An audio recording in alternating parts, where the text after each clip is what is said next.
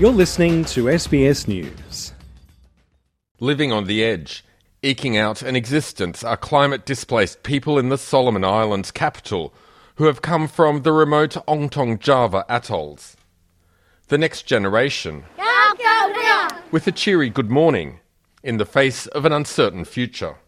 52-year-old Leslie Holosivi, known locally as Tarzan, is an elder of what's called the Lord Howe settlement in Honiara, at the mouth of the city's Mantaniko River. Because of climate change, we have a big major problems on the islands, all of the islands. Some of them already are gone. Of the few thousand that live on the Ongtong Java atolls, many hundreds have relocated to this informal settlement. For decades they've held onto this block of land in central Honiara, where existence is a daily struggle. But recent floods and cyclones mean this land too is under threat. Natural disasters have brought death and destruction. Lending hope, Tarzan is a successful construction company owner and is using the forces of nature to stop the flooding and erosion. But for me, when there's big waves, bad weather, it's good as when this place has been built. We always gain with the incoming sand. Reclaiming land using concrete blocks on the foreshore, an example of what could be done, but this is almost about 10 years already. And by calculating all the tonnage that have been put it up here, it's a big, huge cost involved. Few communities are so fortunate. Solomon Islands is a frontline, climate-vulnerable country where Oxfam in the Pacific is based, and Shabella Ratamana leads the climate programs. With the extreme weather events like cyclones and floods, when these, natural events occur, there's a lot of mass destruction already happening.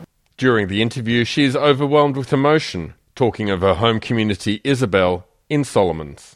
When it's not their fault. When those that are experiencing the luxurious life and all that are causing these impacts, and so that's what makes me pretty much emotional. COP28 kicked off in Dubai with the launch of the long-negotiated Loss and Damage Fund. The original idea, mandatory payments by wealthy and polluting nations for relocation or adaptation for people in least developed countries that contribute little to, but bear the brunt of, climate change. Hundreds of millions of dollars has been pledged by some countries, but it's estimated $400 billion per year is needed to meet the need. Solomon Islands is a key advocate. Acting Director for Climate Change at the Ministry of Environment and long-time COP delegate Henry Tufa is glad it's happening, but has concerns. I really hope that it's not just another COP meeting. The fact that one of our key and important point or stand at the moment is loss and damage and the funding mechanism. I really hope that parties will agree to something tangible and that COP28 will be one of those successful COPs. Leading industrial and fossil fuel economies have intervened over who pays and how much, who controls, and ultimately who gets the money. It's all still up for discussion. Australia is a lead negotiator and says it's been lobbying in the Pacific's interest. Minister for Climate Change and Energy Chris Bowen laid out Australia's position ahead of flying off to Dubai. The 2015 Paris Agreement recognised that a country's capability and emissions evolve over time, and of course they do.